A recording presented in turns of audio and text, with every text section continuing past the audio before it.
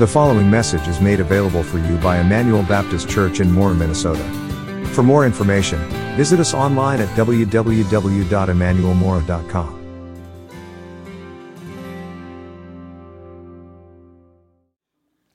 Well, I woke up clammy, drenched in sweat, and with a throbbing arm.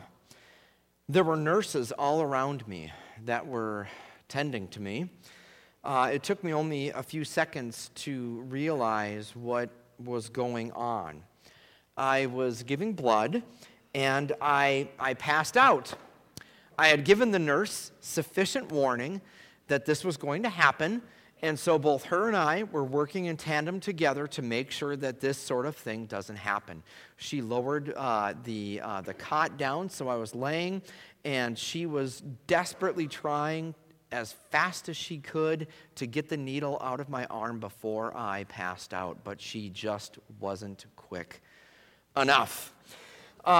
These things, there are certain things that happen when you go into what they call a syncopatic episode where you pass out. And one of those things that can happen is that your body can tense up and it resembles a seizure. It's not a seizure, but it can resemble a seizure, that your muscles just get really tight. And so what happened before, as I was passing out and she was trying to get the needle in and she was too late, is that my whole body tensed up, and you know what happened? My arms tensed up. And that needle bent inside my arm. And so as I was out, she had to peel it down, and she had to strap it down and pull the thing out. My arm was bruised and hurting for months after that episode. But the thing is, this wasn't the first time that I had passed out giving blood. It was more like the fourth or fifth time that I either did go out or I was very close. And as far as I know, it doesn't come from a sense of anxiety, because quite honestly, I am pretty calm going into giving blood. Obviously, the more that this sort of happens, the more anxiety, kind of builds up, because is this going to happen or is it going to happen? And you try to stop it, but it is just what it is. And you might be asking yourself, Mike, if this kind of thing happens time and time and time again, why do you keep giving blood? And the answer to that question is, I don't anymore. I don't do it anymore because it's just too hard on my body, on my psyche, on the nurses who have to tend to all of their other patients who are doing just fine. And just to go to the weirdo that can't pop a pint of blood out for just a few minutes. And it really, really, really bothers me that I can't. Because I have O-negative blood. And if you know anything about donating blood, O-negative is universal donor, so you can give to anybody that has need. I can only take O-negative, but I can give my blood to anyone. So if anyone is in need after church today, we can hook each other up, and I will get you going. And so there's this persistent sense of guilt that I have, that something that I have could be of huge benefit to someone else, and I'm just not able to. I just can't do it anymore. And when it comes to the cause of Christ, how many of us approach giving of our personal resources in the same way that I now look at giving blood? Maybe you look at it as something really good to do and something maybe that you should do, but you can only do it when it doesn't harm you financially, or at least infringe upon certain areas of your life. How many of us look at the personal resources that we have that could be a huge benefit to someone else in the kingdom and not just ourselves? Today we're going to be looking at the idea of giving as a value that we hold dear as Emmanuel. Usually when I'm doing a sermon on giving, I usually tackle the big three: the giving of our time, talents, and treasures. And actually, I was looking back on my sermon calendar. In 5.5 years of being the senior pastor here, I've only talked about giving in a message one other time.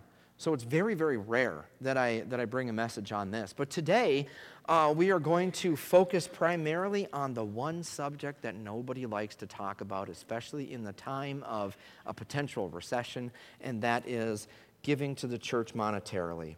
And so there's no doubt that we are in difficult economic times. According to the Labor Department, we're at the highest rate of inflation since 1981. That was the year that I was born. And so people of my generation and a few even a few years before, and everyone after 1981 has never known or experienced how to handle financially going through a recession. So for a lot of us, and really the largest generation, which is the millennial generation, has never had to face this sort of thing before. It is a doozy right now, and most economists think that there's no sign of slowing down. For every one of us, you probably got the notice from the city saying that utilities are going to be going up quite significantly. And most of you probably got, if you live in city, you probably got your tax estimation back, and the city of Mora is bumping things up quite significantly. So there is a pinch all around. I totally get it. For the church with the new utilities, it rates to at least $100 more a month for our utilities. Everyone is feeling the pinch. So how are we to think about giving financially to the church in such a time as this? Well, 2 Corinthians chapters 8 and 9, the Apostle Paul gives us some helpful principles for us to consider when thinking about giving financially to the church. And the first is that we ought to first and foremost give ourselves to God. We must first and foremost give ourselves to God. Corinth at Paul's time was incredibly wealthy. It sat on this wonderful strip of land that had two ports that were connected to it. So there was great commerce that was going on, a lot of trade, and because the city of Corinth was very wealthy, that meant many members of the Church of Christ were also very wealthy. And in fact, we have enough resources to know that the church had met generally in people's homes that were quite large homes. It had space that could hold a lot of people. This was a church that was heavily resourced, and it was very gifted as a church, and they would be what we would consider the trendy church. They're the kind of church that would have had all the bells and whistles, that would have had the latest technology, they would have had the most comfortable seats in the auditorium that looked like a stadium. They probably would have been the church that had the bookstore and the coffee house that was right off the narthex. And they had the most polished worship team and the most eloquent of speakers. And these types of churches seem like they have it all. And Corinth was just that way. But we shouldn't always equate big and flashy with faithful. And sometimes having it all is actually a detriment to the cause of Christ. In 2 Corinthians 8, it recognizes that the Corinthians have gotten themselves into a place in which they looked at their resources inwardly. The members of their church, many of them, were wealthy, but very stingy. So in verses 1 through 5, Paul invites them to see that generosity, the sharing of their resources, first and foremost is an indication of their posture towards God. Before we can even think about giving anything, we must first consider how we are giving ourselves to the Lord. And he does this by giving them an example of the churches in the Macedonian region. These churches would have been the churches of Philippi, Thessalonica, and Berea. So look at what Paul writes starting in verse 1. We want you to know, brothers and sisters, about the grace of God that was given to the churches of Macedonia. During a severe trial brought about by affliction, their abundant joy and their extreme poverty overflowed in a wealth of generosity on their part. So the grace of God that Paul is referring to here is the gospel. And the gospel is a word that we throw around quite a bit here at Emmanuel. And if you're not familiar with that term, it literally means good news. And so when we talk about the gospel, we're talking about what Jesus Christ has done for us in his person and work, in his sinless life, in his death on the cross, in his resurrection from the dead, his ascension into heaven, is seated at the right hand of the Father, waiting for the day to come and take his throne here on earth. It is this gospel that frees us from our sin. It is the gospel that frees us from the shame that comes with our sin. It is this gospel that frees us from the tyranny that sin has over us. It is this gospel that frees us from the burden of worrying whether or not we are good enough from God. It is this gospel that allows us to live freely in the way that we were created to live, in lives of worship and thanksgiving of the God who not only created us, but also redeemed us in Jesus Christ. And so it is this grace then that is given to the folks at Macedonia, and it changed their lives. Everything about their lives was different, and it has for many of us who are sitting in this room too. And notice that because they had experienced this life-changing grace, nothing can get in their way of living lives that glorify Jesus. In verse 2, Paul says that they were severely afflicted. This is probably referring to persecution that they were receiving, whether it be from the state, which at that point was not intense yet, but certainly socially. That them being Christians would have been ostracized socially around the town. They would have been looked at weird. And in verse 2, he mentions that they were extremely poor. And this was something that was different than the affliction of persecution. You see, depression would have been a better term for what they were going through. In Macedonia, there were gold mines that had made the area very, very wealthy. But soon enough, those gold mines ended up drying up. Barbarians came in to invade. Wars ensued. The Roman Empire comes in, and they restructure the province. And any time any of those happen, it's going to affect the economy. And so here in the midst of persecution and economic depression, Paul says that these churches were abundantly joyful because of the gospel of Jesus. And in response, they were incredibly generous. And it goes deeper than that. Look again at verse 3. I can testify that according to their ability, and even beyond their ability of their own accord, they begged us earnestly for the privilege of sharing in the ministry of the saints. Excuse me a second. So did you catch that? Paul has firsthand knowledge that the churches in Macedonia were dirt poor, they were persecuted, yet they were giving extravagantly and eagerly, so much so that they begged Paul to be part of what God was doing in this way and to participate in helping with the needs of other people. Many of us need to be asked to do something, whether it's financially or whether it's in ministry or whatever it is. And even after we are asked, we want to find excuses by which we can get out of it. If we can just find one reason to say no, then we will. But here at this church, they're begging. Now, look at verses 4 through 5. They begged us earnestly for the privilege of sharing in the ministry of the saints, and not just as we had hoped. Instead, they gave themselves first to the Lord and then to us by God's will. So in other words, they can look back and see who they were without God. They can look back and they can remember what their life was like before they encountered the gospel, His grace, and how He gave them all of Himself in Christ. And in response, they thought it best to give all of themselves back to the Lord.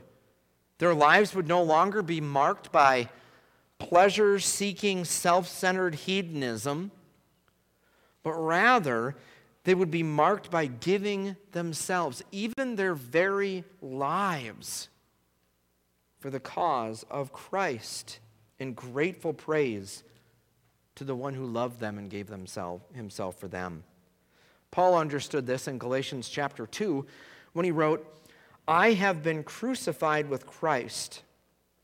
It is no longer I who live, but Christ who lives in me. The life I live in the body, I live by faith in the Son of God, who loved me and gave himself for me. Friends, we ought to be generous people. But if we get the order wrong, then we get everything else wrong. We give because he first gave. To mix up that order is to misunderstand God's grace. We'll see his grace as transactional. That if we give this, then God owes us this, a quid pro quo, if you will, that we give in order to get in return, but that's not how it works. God already owns everything. Everything is his. God, therefore, is the first giver, the giver of all things. He wants our hearts in return. So before we do anything else, we must make sure that our hearts are given to God. And it's only then that we can understand the joy of generosity to the churches that the churches in Macedonia enjoyed. Again, in verse 2, during a severe trial brought about by affliction, their abundant joy and extreme poverty overflowed in a wealth of generosity on their part. Give yourself first to God. And second, give out of a response to God.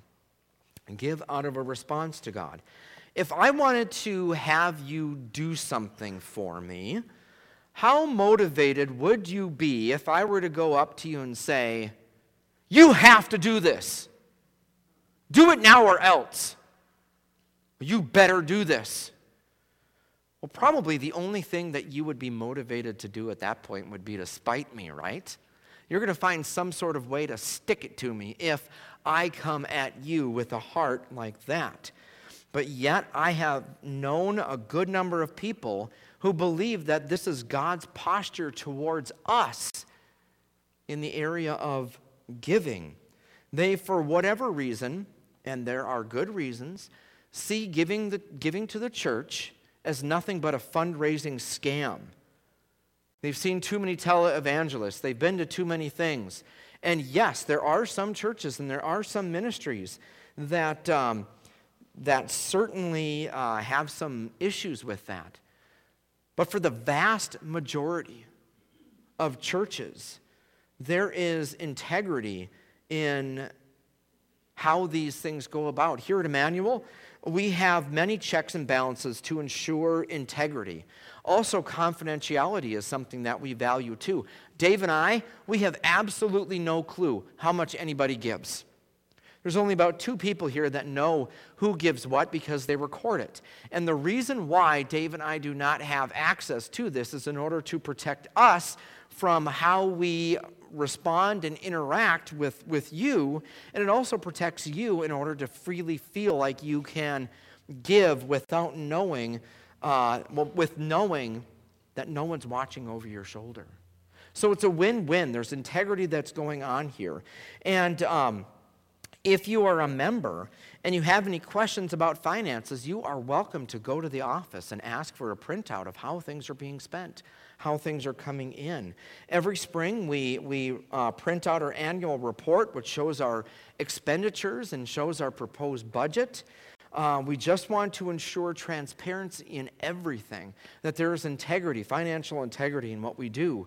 And with that, we don't push giving on anyone. We expect that you will, but we certainly are not going to pressure you to give anything.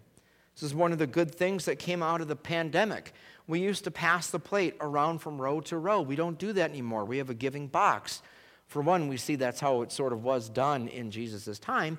But also, if the plate passes and you see that Johnny down the row threw in a $100 bill and you only have 50 cents on you, we don't want you to feel that pressure to give as someone else has given. And so no one here should give out of obligation, but only in response to the grace of God. And this principle is found in chapter 8, verses 7 and following. Remember that this is a wealthy church. They're financially gifted, and they're also spiritually gifted. And Paul uses that to further his argument on how we should be motivated. He says, now as you excel in everything, faith, speech, knowledge, and in all diligence, and in your love for us, excel also in this grace. Now, the grace here that he's talking about is different than the grace of the gospel. This is the grace that he is asking them to give to undeserved people that they don't know, and to give it towards something that they will get nothing back for it. And as the Corinthian church excels in so much, they ought to also excel in their generosity. Look at verse 8 and following. I'm not saying this as a command. Rather, by the means of diligence of others, I am testing the genuineness of your love. For you know the grace of our Lord Jesus Christ, that though he was rich, for your sake he became poor, so that by his poverty you might become rich. And in this matter I am giving advice, because it's profitable for you who began last year not only to do something, but also want to do it, and also finish the task, so that just as there was an eager desire, there may also be completion according to what you have. For if the eagerness is there, the gift is acceptable according to what a person has, not according to what he has not. So in other words, Paul here is trying to guard the hearts of those people in the Corinthian church from becoming embittered against the brothers and sisters in other places.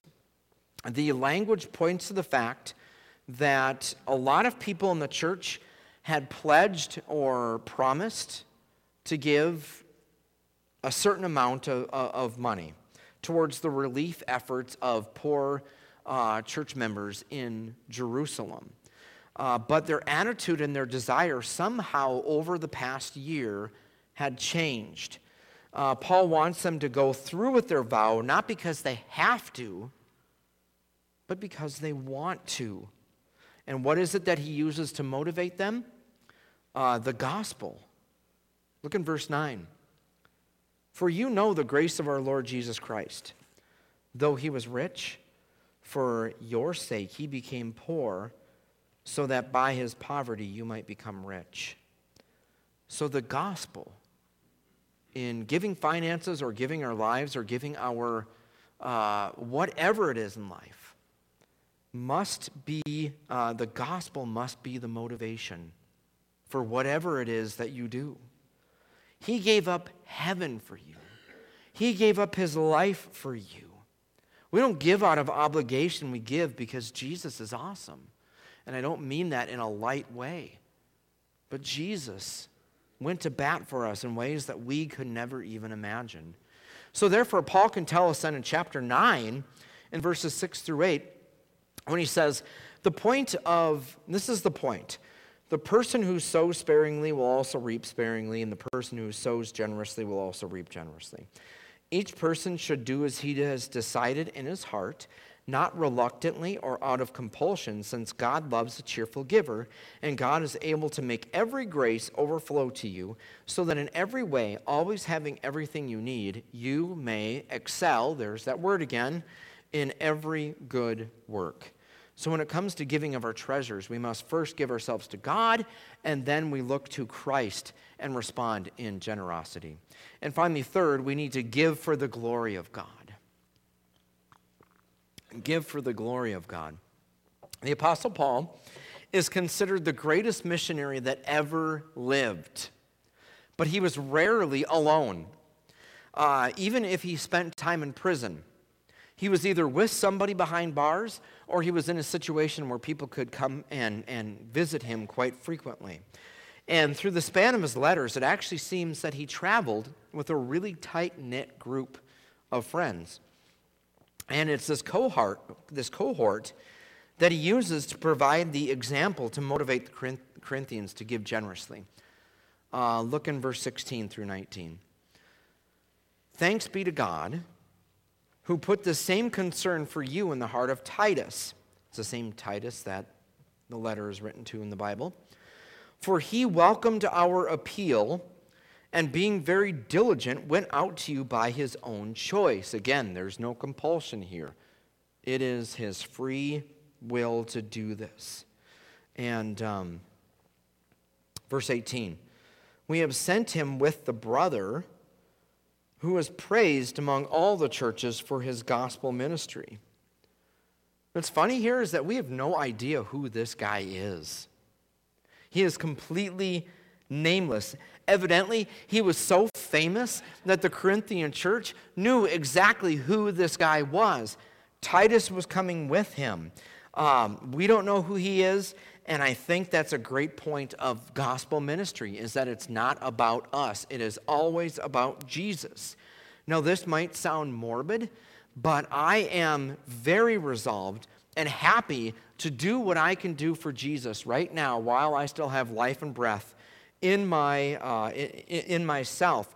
But I am equally content when that time comes to die in obscurity and get out of the way and be forgotten in a couple generations. If I can do what I can do now and be completely forgotten about and Jesus is remembered for generations, I've done my job. I have no problem with that. And so here, whoever this brother is, I like him. We don't have a clue who he is.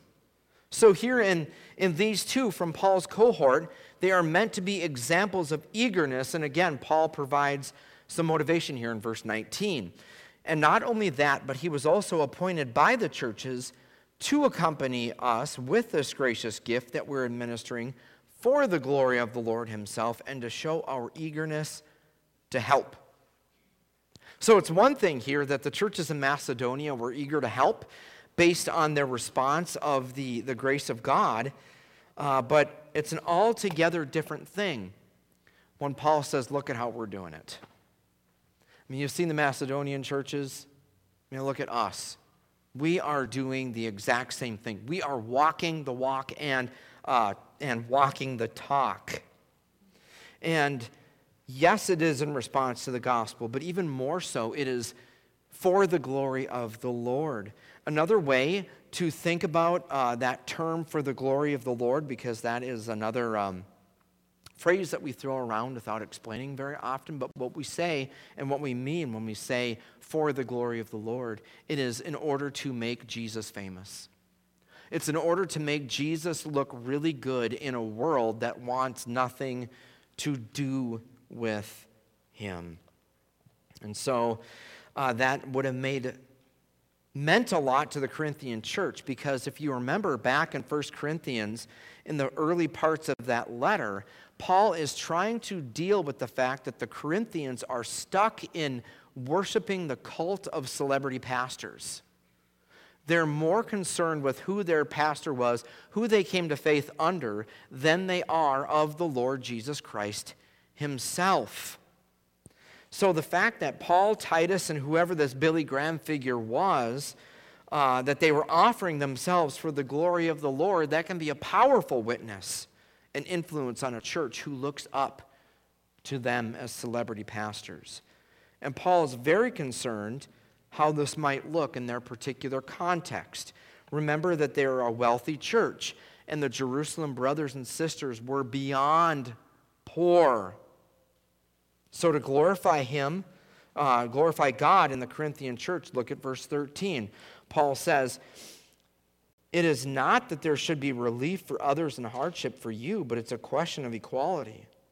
At the present time, your surplus is available for their need, so that their abundance may in turn meet your need in order that there may be equality. He's not talking about some sort of weird Christian communism here in which the top-level church forces them to give money so that everybody can live in equality. No, this is all voluntary, that the churches want other brothers and sisters to have the needs that they need. And the Corinthian church now has the opportunity to display the grace of God out of their abundance. Interestingly, he relates it to the Exodus. When the Israelites came out of Egypt and they were wandering through the wilderness, they were lost and they were hungry and thirsty, and they were so much so that they were wondering if they were going to starve to death out in the wilderness. And what did God do? Well, he opened up the heavens and he provided manna, which were like frosted flakes that they could make bread out of. And he provided quail by which they could have some protein in order to stay strong. In that instance, God was glorified by meeting the desperate needs of his people who were hungry. And so in the same way, in verse 15 of 1 Corinthians 8, the person who had much did not have too much, and the person who had little did not have too little. He is saying that the Corinthian church have the opportunity to provide for brothers and sisters in the same exact way that God provided manna and quail in the wilderness to God's people. What a privilege that is, that we can join God in that sort of way. Friends, we are partners in the grace of God. We are partners in the gospel of Jesus Christ, and we have the unique opportunity to bless others and make a difference in the community through generosity. And far beyond blessing and making a difference in people's lives, we have the opportunity to make Jesus look good. We have the opportunity to glorify him. When we are giving out of ourselves and when we're giving out of our resources, we are saying to the world, Jesus is better than my stuff. Jesus is better than life itself. I want him to get the glory. So first we need to give ourselves to the Lord, and then we need to give out of a response to the gospel, and then finally we need to give in order to give God glory. You know, I have a deep desire to donate blood. I wish that I could. However, I've been given this response that makes it not a very pleasant experience for anybody that's involved, me or the staff or people looking on, so I don't give, and I hate that. But as brothers and sisters of Christ, let it never be said that we don't give. When we gaze into the beauty of what Jesus has done for us through the gospel and continues to do, let it never be said of us that we wish that we could give, but for whatever reason we can't. Friends, in the gospel, we have been given spiritual O-negative blood. We are universal donors, giving the gospel to a lost and hurting generation, so that whatever and whenever we give it, it would be to God's glory, it would be to our good and the good of those recipients who are taking it from us. Friends, we have an opportunity to give the gospel to others. So consider generosity. Let's pray.